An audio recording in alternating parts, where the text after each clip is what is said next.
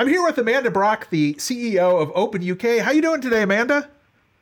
I'm doing great, thank you, and thanks very much for having me along. We're glad to have you. So welcome to the HOSS Talks FOSS podcast. We like to highlight all of the awesome things happening in open source, and we know that you have a deep background in the open source space. Can you tell us a little bit about your background and how you came into the open source area?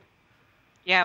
I joined I would have said a small company, but actually now quite a big company called Canonical, February 2008. I was employee 165 back in the day, and I went into Canonical as a lawyer with a corporate commercial background. I'd done quite a lot of tech work, but I didn't know so much about open source, and I joined Canonical to set up the legal team, to run the legal team, and then sort of spent 5 years falling in love with open source and learning every day something new about it.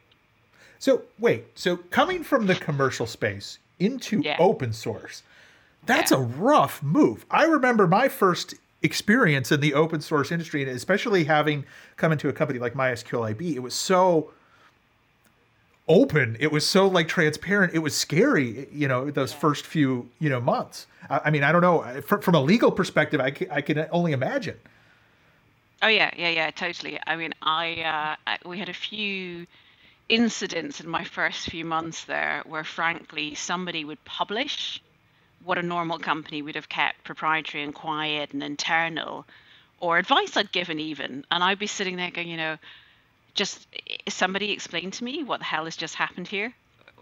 Why did he do that? And it was a very, very steep learning curve. And to be honest, over the time I was there, I spent more and more of my time teaching other lawyers and trying to engage with commercial people who are procuring open source, to take them on that same journey, to get them to understand.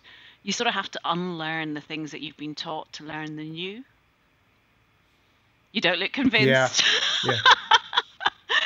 No, you really do. So even if you think about copyright, copyleft, copyleft is a pun on copyright, and it's kind of the opposite, the mirror image of what you've been taught as a lawyer. So you really have to develop an open mind and try to look at things differently. And I think it's not just for open source. I think the current state of play in the digital economy, if you really want to understand it, being open to new ways of doing things and alternative models and revenue streams, etc., is absolutely critical. Yeah, absolutely. And I know, there's not only the legal aspects, there's the cultural aspects, there's just getting used to that environment. I had a similar case. I remember the first day when I was at MySQLIB, they were having the debate on going open core or not. And it was in a company-wide distribution channel, where email was flying back and forth, and the CEO was being called all kinds of funny names. And I was like, oh my God, who's going to get fired on my first day? And nobody got fired. And it was that open kind of collaboration, that openness. But you saw that, even back then, the movement to open core to try and do that monetization strategy. And that really became the de facto standard for a long time, where you had GPL, then you had an enterprise version that was under a more, restrictive commercial license. And now that's started to evolve and change a bit more. So now we're starting to see us delve into other alternative licensing. And a lot of it is coming from the cloud, according to a lot of the vendors. And I don't know if I buy that 100%, but I'm curious on what your take is there. Do you know, I've just written a book chapter on this topic about commercialization and revenue models and open source. Yeah, I don't think you knew that. So we have a book coming out in September, and it has the very catchy title of Free and Open Source Software, Law, Policy and Practice. Okay. Oh, I know. It says what it does. It says what it does on the tin. But it's quite exciting because it's a second edition. I'm the name on the cover as the sole editor, something that won't happen twice because I had no conception of how much work that was going to be. Next time there'll be multiple names. But it's been a really interesting journey, and one of the most exciting things about the book is it's open access. So when that comes out in September, we'll be sharing loads of information around the legals of open from many of the leading experts, but also there's stuff on community and governance and open chain and all that good stuff. So I'm rambling on about the book and not answering your question. For me, when I started to think about my chapter, I'd written the same chapter nearly 10 years ago for the first edition. And a lot of the authors were really lucky, they could just update bits and pieces. I had to start from scratch because it is entirely different. You know, if you look back at 2008, I think it was 451 had done a report about open source. They'd included companies like Oracle, so it wasn't true open. And I think they looked at 144 companies and they were talking about the models and what worked. And there's a very limited range of models that would work, right? If we're really honest about it. And then I had joined Canonical around that time. I think the report came out end of 2008, and it was part of my learning curve. But whilst I was in Canonical, there was this big shift, and the shift was obviously cloud. And my view is that we were one of the first companies that went through that. So there's a chap called Simon Wardley was our cloud director, and we went almost overnight with Simon's lead from a very small percentage of the cloud instances to being over 70%. And it was just about overnight. Do you think our revenue shifted in the same way? No. We hadn't planned our model to build it around that infrastructure. And it was a bit of a surprise, I guess. And a lot of the conversations you hear about trademark and things now, those are very specific to one particular instance, one particular case of an organization in the cloud. You know, the merits of that case are something entirely different. But if you look at your trademark and if you look at the services that are provided around open in a sort of on-prem environment or an enterprise environment, it's entirely different, right? You've got a whole load of add-ons that you can sell up or upsell. You've got a whole load of different sort of configuration, implementation type pieces that you can work on, even basic support, which you just don't need in that cloud environment. And it made a massive shift in the models and in the industry, I think. But it's not something that's new. We were seeing that back in 2010, so 11 years ago. And the report that came out and became sort of the industry standard, explaining what those business models were, it was widely distributed. It was at all the conferences like Eclipse and stuff back in the day. You know, people knew what the range of business models were. And there'd be debates about things you could add, but they always fell under the same categories, whether it was support, whether it was engineering services, subscription, which is slightly different. So I don't think anybody should have been massively shocked in 2016, 17, 18, 19, 20, 21 to find that cloud uses open source in a different way. And why, you know, like when you talk about that, and, you know, you mentioned that there's only a few models that you see that actually work. Can you, you know, maybe expand and like tell us a little bit about what those models are that you've seen be successful? I know we have one of them, but I'm curious, you know, so from your perspective. You sometimes now hear about abundance and ubiquity. So what really happens for open source is that you have this opportunity to scale. I think HashiCorp talk brilliantly about it, where they talk about setting up a project, never really meaning to set up a business, and then suddenly it scales into something huge. And it does that because you've got the engineering community, the world has shifted, the developer has a different role, the engineers will go and procure direct, except they don't have to procure. They just go and help themselves in a GitHub or a GitLab environment. That open repo piece changes everything and allows them to bring, without going through the traditional and often restrictive procurement processes, open into a business. So you have this massive, particularly early stage opportunity to build. I mean, the scale of something like Kubernetes could never have been achieved without it being open. I think everybody would acknowledge that. But then you've got to work out, how am I going to generate revenue behind it? And it tends to be 3 or 4 things, and those tend to be add-on engineering services, building something to give a first mover advantage, looking at traditional support, and looking at subscription. And both Red Hat and SUSE would tell you they're subscription based, which I think is interesting. So you have the biggest company in the world in terms of open source, biggest tech transaction in history with Red Hat, definitely subscription.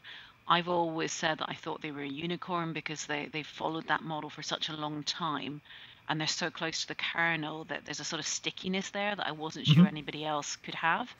Whereas SUSE will tell you that they're doing the same thing, and I've never got deep enough into it to know whether I could challenge that, but it looks like they probably are, and they're now the biggest independent open source company. So I think that the ultimate model, if you can get into that subscription position, is definitely subscription.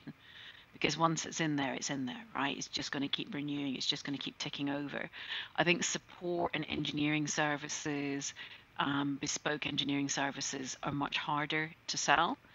But there's also, in the last decade, something that I think really works for open, and that's building the infrastructure on it. So when you can get these massive collaborations in place, I think Marco Bohm, the economist, describes them as continuous, non-permanent, non-differentiating collaborations. So you get a bunch of companies together, they want the same end goal, they work on that same end goal, they bring together engineers, they bring together finance, and they create something that they don't need to differentiate on. Effectively, they're outdoing the standards bodies, right? And they're creating a de facto standard. And I think that de facto standard is one of the main pieces that we're going to see going forwards. And then there'll be a bunch of things around it, probably not far off the kind of CNCF model that we've seen, where you have a core piece of technology that's critical and then a family that supports that. And when you have that family, there's opportunities for the organizations that are building those individual pieces, either to upsell them into something bigger, like we saw with Rancho and Suze, or maybe to build their own revenue streams and continue separately, but probably around that kind of support piece, which is definitely hard on the cloud. Now, going back to your original question of cloud, and stop me if I'm rambling too long about this, but that cloud piece is really where the revenue at the moment is. And that's where all the controversy's been. So I'm going to let you ask your question, and then I'll come back to what I was going to say to you about cloud. Well, I was going to actually expound on that, so it's good. So, because, you mentioned that this shift in the cloud, and, you could see it coming in as early as 2010, and it really started to pick up steam in 2016. But yeah, it is the de facto revenue model. And there's a couple of things, especially from a legal point of view, that continue to go back and forth, right? You see that a lot of, and it's especially in the database space, that the vendors are saying, these cloud providers are strip mining open source. They're not contributing back. But the licensing allows people to run these as a service. And that's where a lot of these license changes, whether it's SSPL, BSL, the commons, clause. I mean, there's many different ways that they've tried to get around this over the years. I think even starting with AGPL to try and, prevent this as well. You've seen this evolution where, I liken it to really a big money grab personally. But, while the market has shifted towards people wanting easier access to their technology stack, developers being more in charge, they want to be able to control that. And so the cloud enables that easy access to that technology. You see that these other vendors have provided the tools, but don't know how to monetize it. Because as you said, the support model doesn't really work. Even the subscription model is a little more difficult in the cloud because the cloud providers like to say it's fully managed. You don't have to do anything. You never have to buy a support contract ever again. So it does create that friction point. Absolutely. And so how do you see that like now? It's with that kind of structure kind of taking place where you've got the cloud providers providing the service that people want, but they're doing it with licenses that they're allowed to do it, but these other vendors don't know how to monetize. They don't know how to fix that. Yeah. So I think that there's a whole load of stuff from what you've just said to unpackage. And if we start with the licenses, I'm glad you're acknowledging that the licenses allow it, because that's been one of the debates and pressure points in this whole conversation. And I think I would say that open source was never designed to be a business model, right? It wasn't. It's a methodology, no, never. It's a social movement, it's all sorts of things, but nobody ever said, here's a business model, take it. When I left Canonical, I worked in a law firm for a couple of years, and I was too early stage, which is why I didn't stay. And I was too early stage because all I wanted to do was open source. And people would come to me and they would say that they wanted to build an open source business. And I would explain to them that if they release their code open, somebody else can take it and use it. How do you feel? There's this, even amongst really good lawyers, I hear this misconception all the time. And I think it comes from Creative Commons, where you can have non-commercial. And you can have a Creative Commons license that allows documentation, etc., to be used, but not for commercial purposes. And that really serves academia well. But it doesn't exist in open source, and it sort of goes against the grain and the whole point and purpose of open source to do that, because you can't the word's gone. You can't discriminate against somebody for a field of use or a technology. You have to make it open for everybody. So even if you're trying to do it with good intentions, you cannot discriminate. And we've seen discussions about ethical licensing, that kind of thing. So it doesn't matter if it's good or bad, you still can't do it. So what that means is, if you're a business person, you go through, if you're sensible, the what if conversation that I would have. And my conversation was, what if you release this open and someone else uses it? What if you release it open, someone else uses it and makes a ton of money? And you can see their lip begin to tremble. They weren't quite so happy about that as a business model. And it's, what if that happens and you make nothing? Or they find a better way of using it and they take your code. And you have to have the stomach for it to get into the game. If that's, you have to know what your revenue model is and be confident that that's going to work if you're going to open source your code and you want to make money out of it, right? Yeah, and I So think bottom line. And I think this is where it's interesting. So I think that there are many companies out there who the founders might actually get into the open source market and choose an open source license because it does fit their personal beliefs. But I think as soon as the investors start rolling in, that's where I think the problem runs, headlong into the business problem issue. Yeah. Yeah. And I've seen this where, from an investor perspective, investors see the download numbers, they see the audience, the reach of some of this open source, and look, I've got 10 million downloads this month. How can I monetize that? Yeah. And, I think that that's the kind of process people go through from an investor perspective. And it goes against the grain when you're talking, from the pure open source side. Mm-hmm. Yeah, and I was on a panel with Gradle's founder, and he made the interesting point that nobody should tell you you can't make money. And I totally agree with him, right? And if open source is a way that you think you can make money or you can make it fit, and lots of companies do, that's great. Obviously, the more investment you take as a startup, the more you're diluting how many, the bread at the table is being diluted amongst many of you at that stage. And the more investment there is, the more people want a bit of that loaf. I think that is the driver for a lot of the issues. But I don't think it is a sustainable model to see companies continuously having investment and letting their communities down. And you would have seen the same responses I did to Elastic. And we probably need to go in a bit more detail about that. To go back to your questions about licensing. But what Elastic did was they have shifted from the Apache license, open source, to the SSPL license. Now, I've been ticked off on Twitter for calling SSPL proprietary, which I thought was really funny because there's these big proprietary companies who are quite happy being proprietary and have made a lot of money out of it. I don't think they consider it a dirty word. It's only a dirty word if you've been disingenuous and you've allowed people to believe you're open. So if everybody is honest, if everybody's straightforward, if everybody has their cards on the table, it's not a problem. You choose to be proprietary, you're proprietary. You choose to be open, you're open.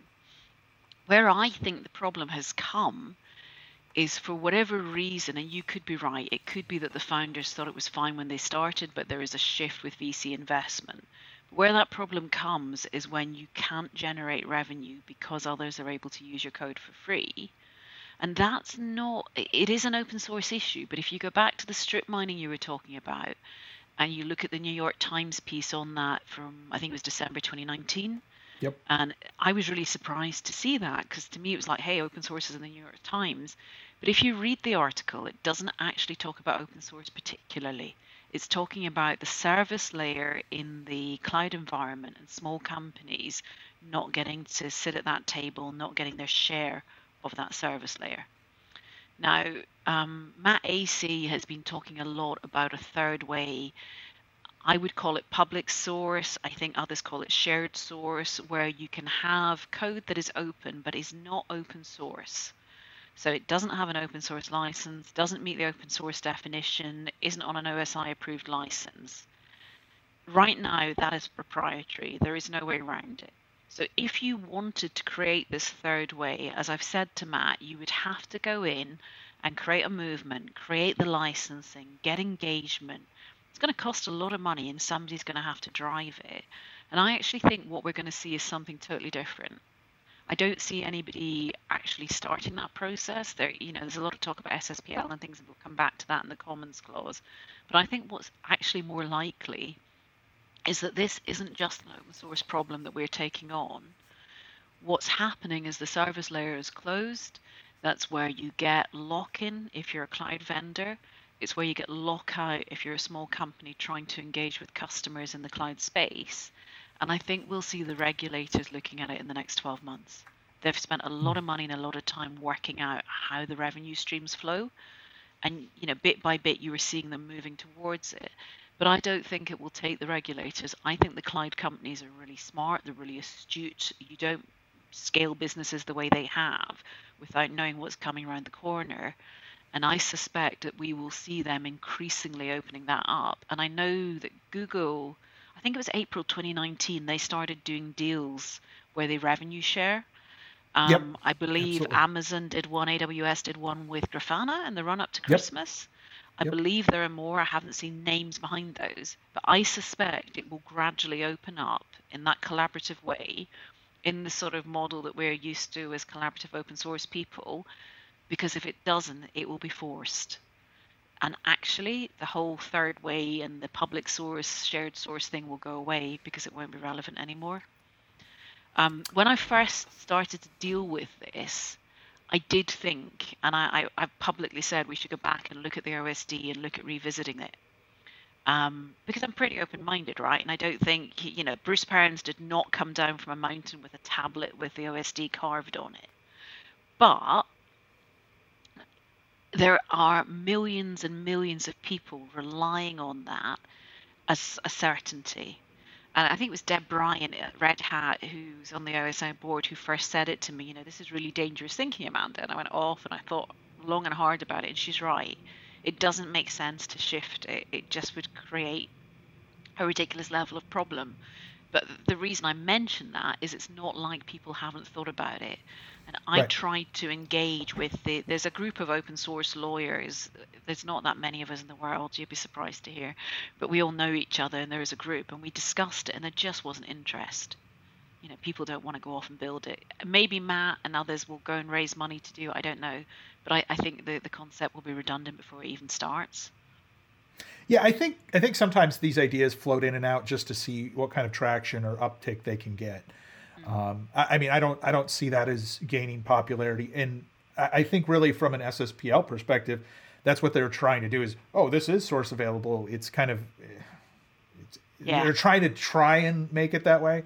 Yeah. And I know that there's some other funky licenses that people have come up with that don't fit that. But I wanted to get back to something that you said about this push and the vendors saying, hey, eventually they will collaborate. And I agree completely, just because, let's be honest, the revenue that, Mongo or Elastic has made because the cloud is there is greater than they would have made without the cloud.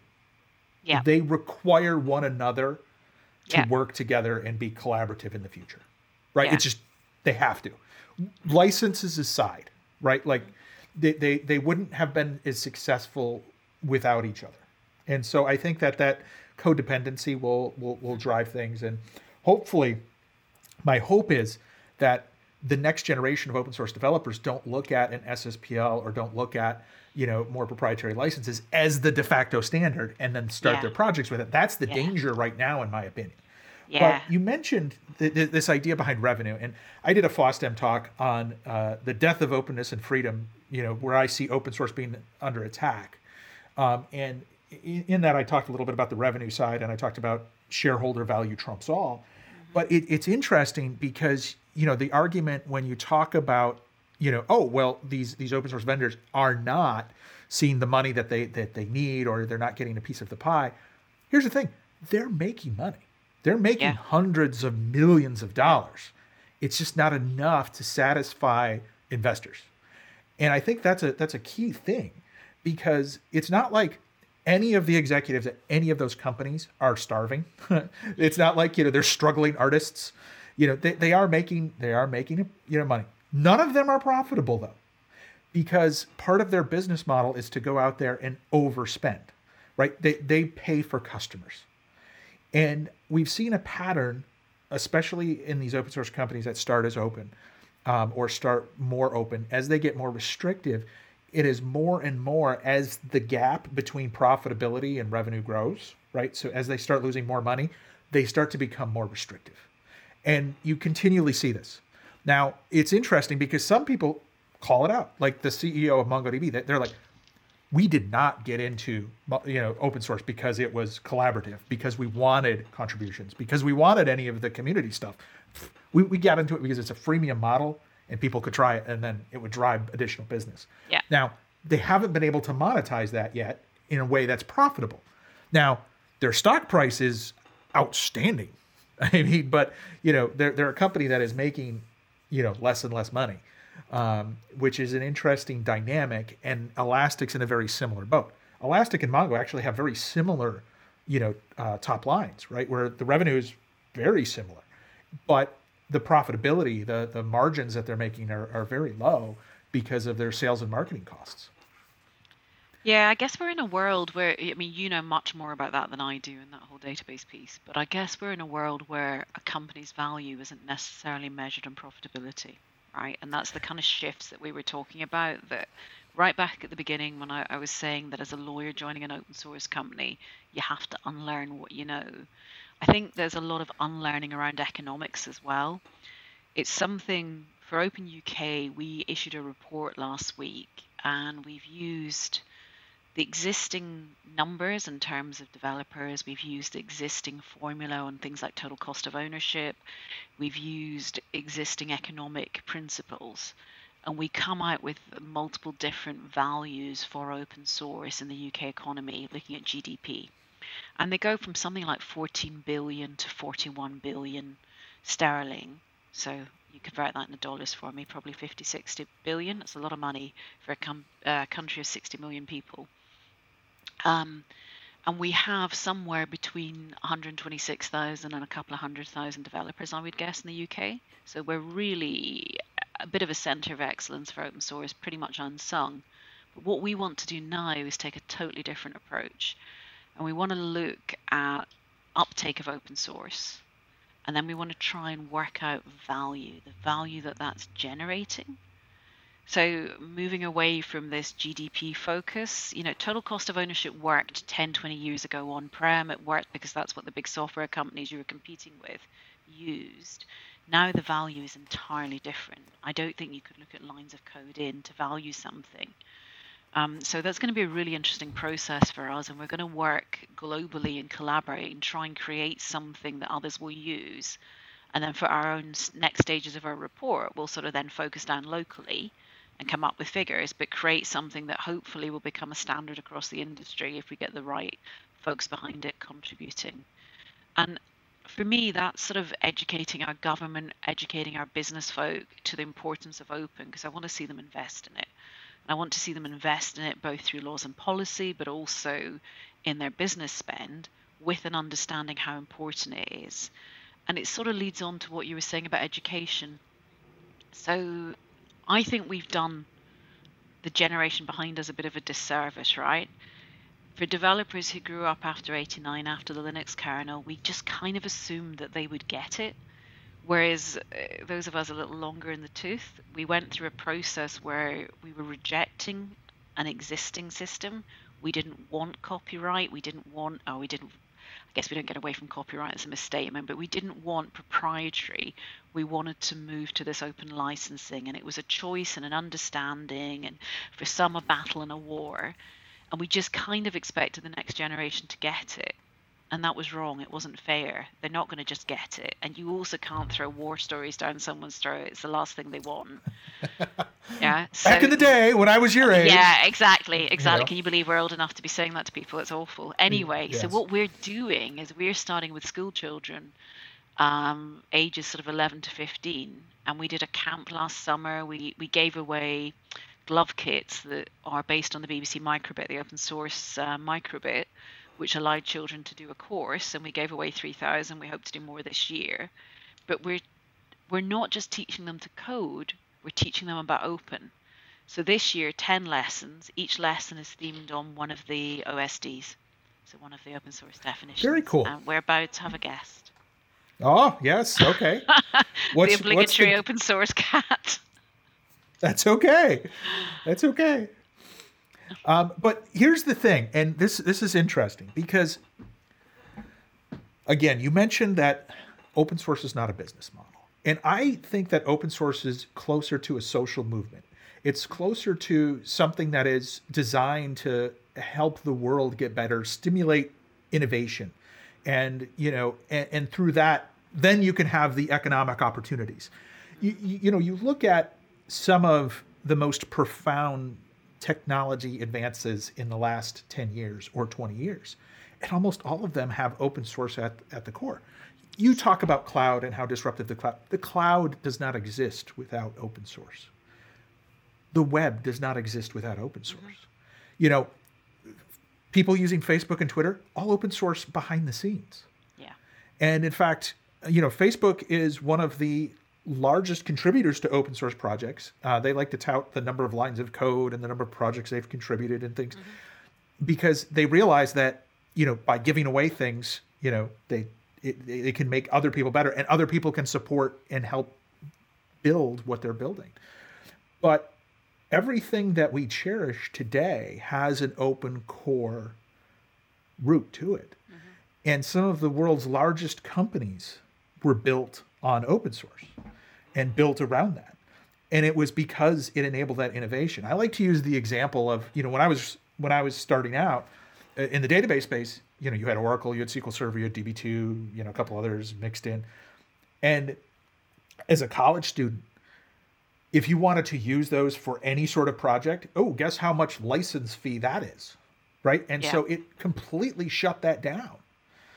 And having the capability to have, whether it was Postgres or a MySQL or one of these other databases, and then being able to get an Apache web server and to be able to use Perl and CGI and or PHP later on, it enabled you to do things that would generally cost so much money they were outside of your reach. Yeah, totally. And that inspired me. It inspired, countless, tens of thousands of others to develop and innovate the next generation.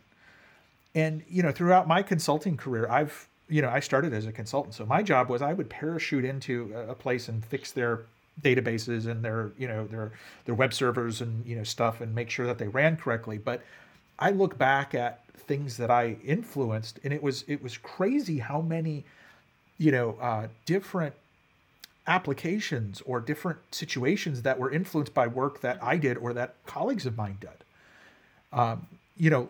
LinkedIn, for instance, we have a gentleman who helped LinkedIn with some stuff. Facebook we've worked with for years. Twitter, Amazon, all these companies are companies that, over the years have hit scale issues, and, the community, the open source community has, embraced, changes and helped fix and overcome those problems.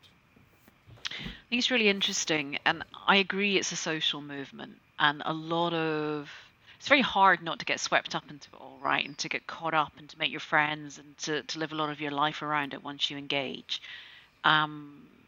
It's definitely a social movement. I think it's also a collaboration methodology.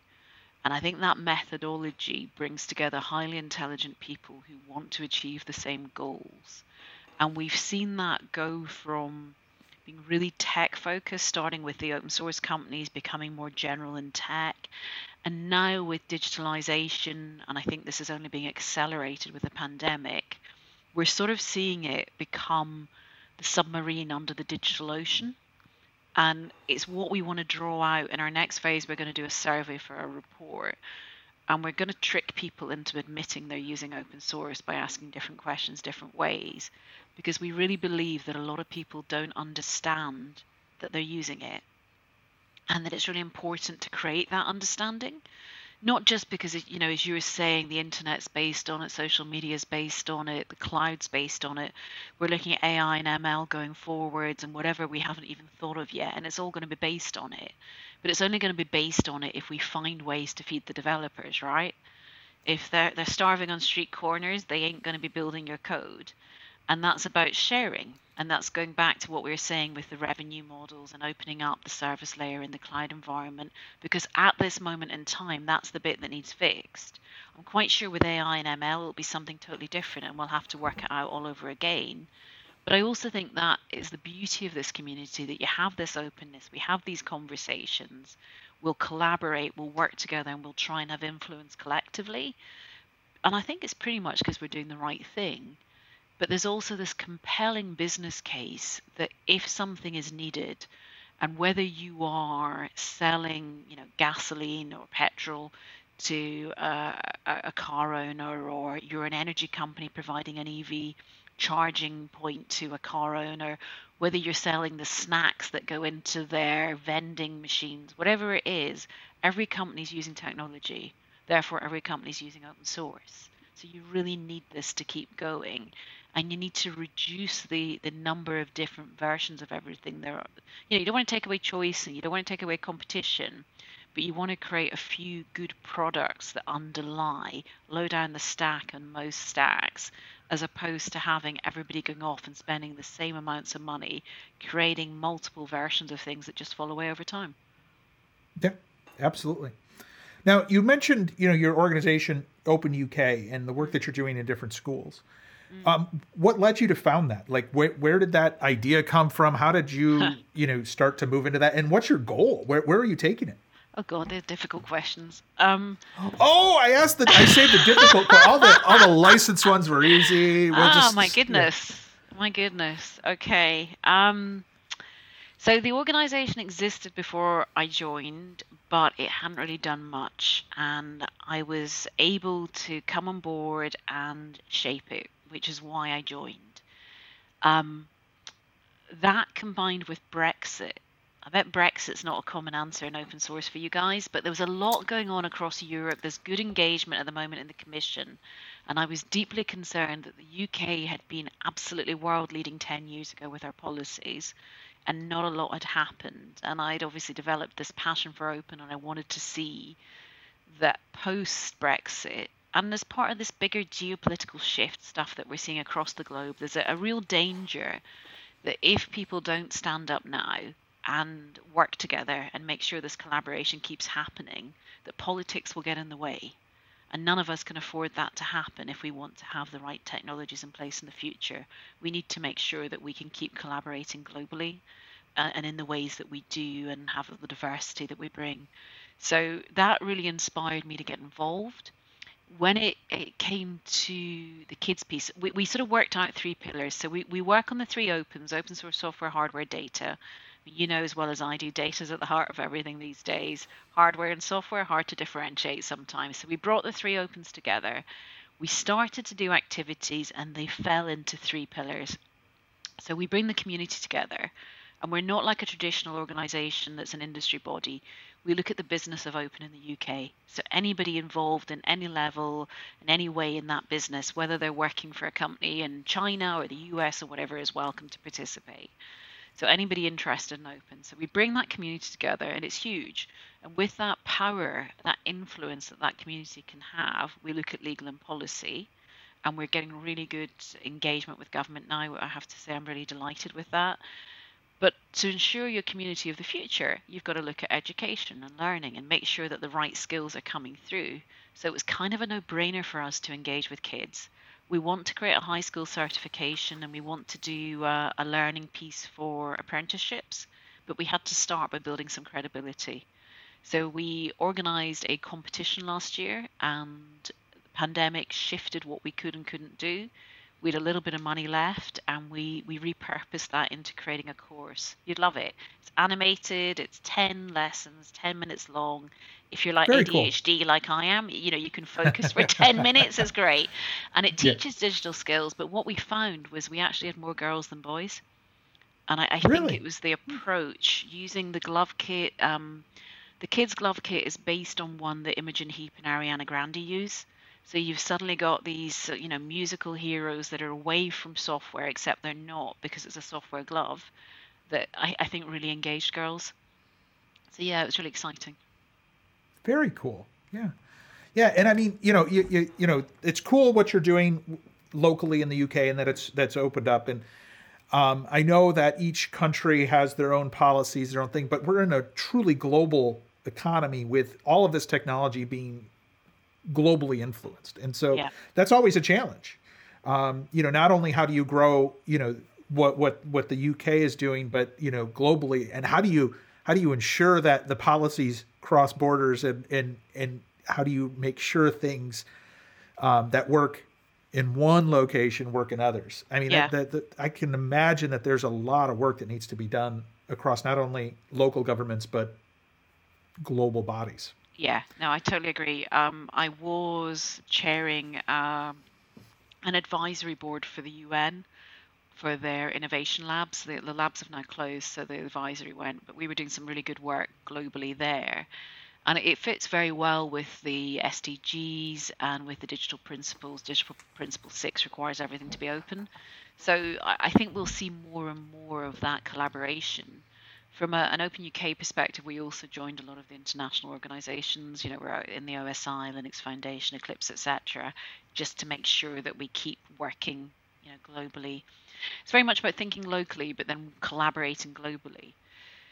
We should go back to SSPL, that we really didn't discuss it. Do we have Well, time?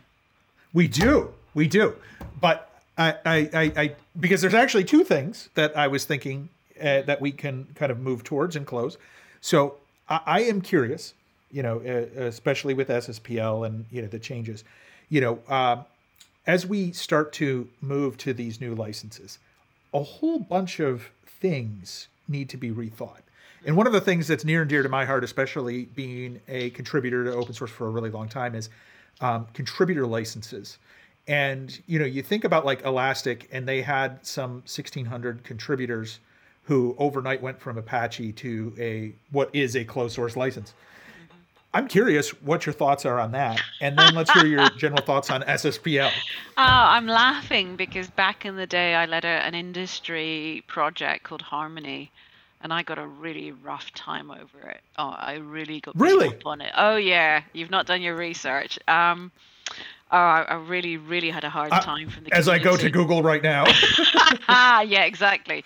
No, so it's an interesting one. I think there was a real concern that I was from Canonical and that we were going to shift to assignment, and actually we didn't, and we never intended to. So I think that I'm probably forgiven for it by now. With contribution agreements, I think it's really important. We have to have a level of clarity from a governance perspective. And if I'm asked now, I will say that my base understanding, and this didn't really exist when we were working on Harmony, I think Richard Fontana at Red Hat really came up with it as license in, license out, makes the most sense. Some lawyers will argue that you need to have assignment because you have to have it in certain jurisdictions. You have to have everybody agreed to be able to bring litigation. It's not everywhere, and I don't think it's enough. So I think an inbound license is enough. I definitely would never say assignment. The problem with the contribution agreement in the format that you've seen with Elastic is exactly what you're talking about, that you have 1,600 people who signed up to a contribution agreement doing something that they thought was innocuous, and now it's proprietary. And that's really not what they committed to, right? And then that is the problem. It was always the concern, but you're really seeing it happen with these VC-backed companies now. So I would suggest that license in, license out, possibly using the DCO, the developer certificate of originality that the Linux Foundation championed, and which is used for the Linux kernel. I think that's probably a good way to go at this point. Okay. And so now we can move that we talked about one of the outcomes of SSPL. Yeah. Why is the SSPL bad for open source and bad for business? Oh, that's a bit of a statement. I don't know if it's bad for business if it's your business. What I think is bad about it, what I think is bad about it is that it has been sort of window dressing. It's probably a nice way to put it. So Commons Clause, SSPL, I think it's called fair licensing. They're all lobbying for this third way that we talked about earlier, but they're not being really clear and transparent with people. So I was a lawyer for 25 years. I can assure you that I have worked on a hell of a lot more that's proprietary than open in those 25 years. But I have never come across a proprietary license that had its name and had that name public, because that implies the commons. That implies something you share. And whilst it's not a bad idea to standardize proprietary licensing, that's not the goal here. It's about creating a suite of proprietary licenses and sort of passing them off to people as if they're open, right? It's a little bit sneaky, and I really have a problem with that. I think it's fine to have a proprietary license, but just be clear. If you look at the website around the Commons Clause, even today, it says you should not call this open source. It doesn't say it is not open source, right? And that's just wrong. And for the OSI to come out and make a statement that a license is not open is unheard of, right? The fact that it was causing so much confusion, they felt they had to do that, really says it all. Well, and it's interesting because I have seen that even Elastic has said we're no longer open source, but they change it to we're open. Mm-hmm. So they drop the source part, but leave the open. Yeah. Which is a weird thing because it is a bit of a marketing spin, I think. Mm-hmm. Well, if OSI won't certify, we'll still be open, but in a different way. So it's trying to redefine the word open and, take that as a much broader meaning. Well, it's an interesting one because the OSI don't have a trademark on it, right? They don't have an open source trademark. And I think if it had been applied for earlier, before it became something that was in common usage, they probably would have got it. But you can't trademark something that's already in common usage in that situation. So things like the term Hoover, which we use here to mean vacuum, they lost its trademark over time because it became common parlance. And it's such a pity because you have Elastic pursuing a trademark claim against AWS on one hand, and then on the other sort of playing around with something that really ought to be trademarked. We have a concept of unregistered mark here in the UK that I don't think the US has. And to me, it sort of feels like we should regard open source as an unregistered trademark, and we should stick to what it means and just be really clear on it. And I think, again, we have to take ownership and responsibility as a community, as a sector, as an industry, however you want to categorize us. And we all need to get behind this and just be absolutely clear on what we mean by it.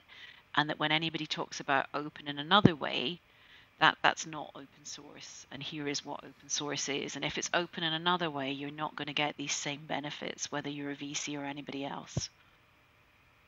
It's a good idea. So Amanda, let me give you the final say. So is there something else that you would like to talk about? We've got a little bit of time left. I wanted to. Okay. What else can we talk about? Well, I'm not trying to force you to. No, I'm just thinking. I'm thinking. We've covered a lot. We have. It's been a fun hour so far. So. We've talked about the book. Do you want to talk more about the book? Is that interesting? What would you talk about? She says, deflecting the question.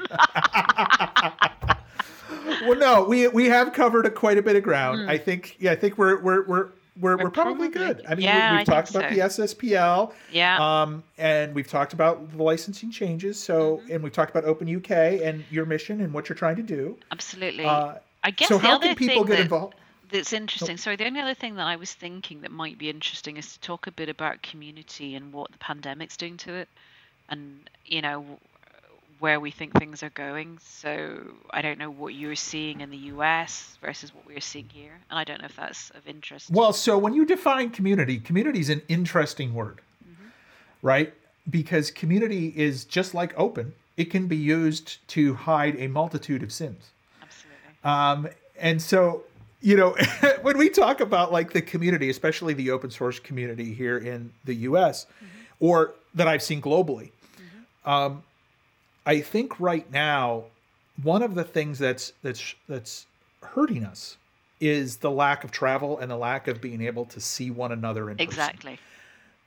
The open source community is a very social bunch. Everybody that I have ever worked with in open source companies, it is like a big extended family. Yeah. And, you know, when you go to conferences, when you go to, you know, dev meetings, when you go to these different places, it's like a reunion. And, you know, being remote is great. And I think everyone has learned over the years, especially in open source, that you can do a lot of collaboration remotely. You can get a lot done remotely. But the 2 or 3 times a year that you do get to see those other people is invaluable. And it drives projects forward in 3, 6, 12-month sprints. And that has been something that I know that I have sorely missed, but I have seen other people miss that as well. Because there are people who are looking to contribute to projects who don't know anyone. Yeah. And they're having a more difficult time getting involved because, you know, they haven't met that and made those personal contacts. Because a lot of times what you'll see is someone come up to you in a conference and talk to you and say like, hey, that was a great session. How do I do more of this? You know, can you know, exchange emails, exchange Twitter handles. There's a lot there that we're missing. And we've tried to replace it with virtual.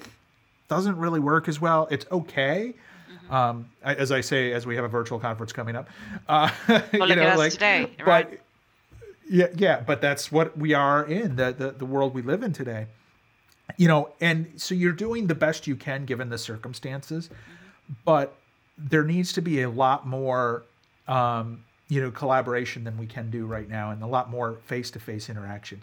You need to have the collisions. You need to have people sitting at the pub after, you know, the talks, or, you know, working on the roadmap together, being in the same room, reading the body language, you know, and just getting to know one another. Because again, you know, we talk about open source being a social movement.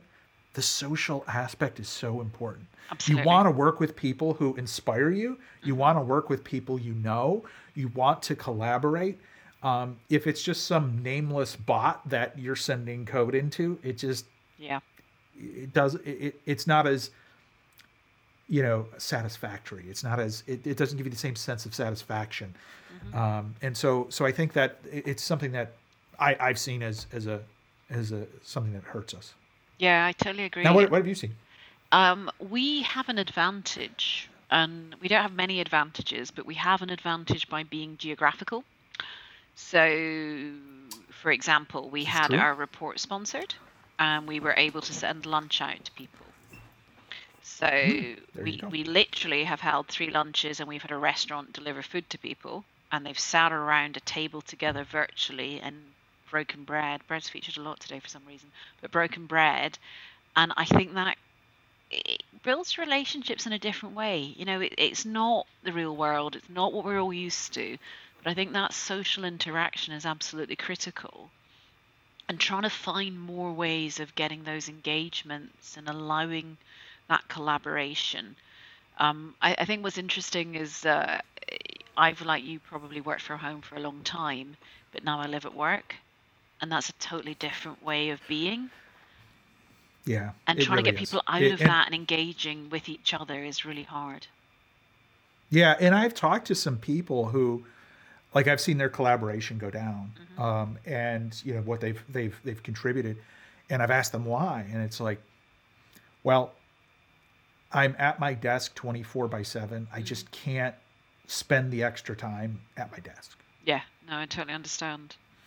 And it has hurt that. So yeah, I think FOSS did pretty well in January, with It the did, yeah. virtual event. I mean, they had about 8,000 people, which is pretty good going, but I assume many of them didn't have the bits that you and I are talking about that we missed, the running into someone in the hallway and the 2-minute conversations with someone who you consider a friend because you see them 6 times a year for 2 minutes. You know, it's that bit that we're missing. Yeah. Okay, interesting. Well, Amanda, it's been great chatting with you. I hope that you had fun. Indeed. And I hope to do it again in the future. There's always, fun topics for us to discuss, and you're always welcome to, call me up and say, hey, there's this interesting thing. Let's talk about it. Oh, we will do. Definitely will do as time goes by. Thanks very much for having me on today. All right. Thanks, Amanda. Thanks for being on the HOSS Talks FOSS podcast.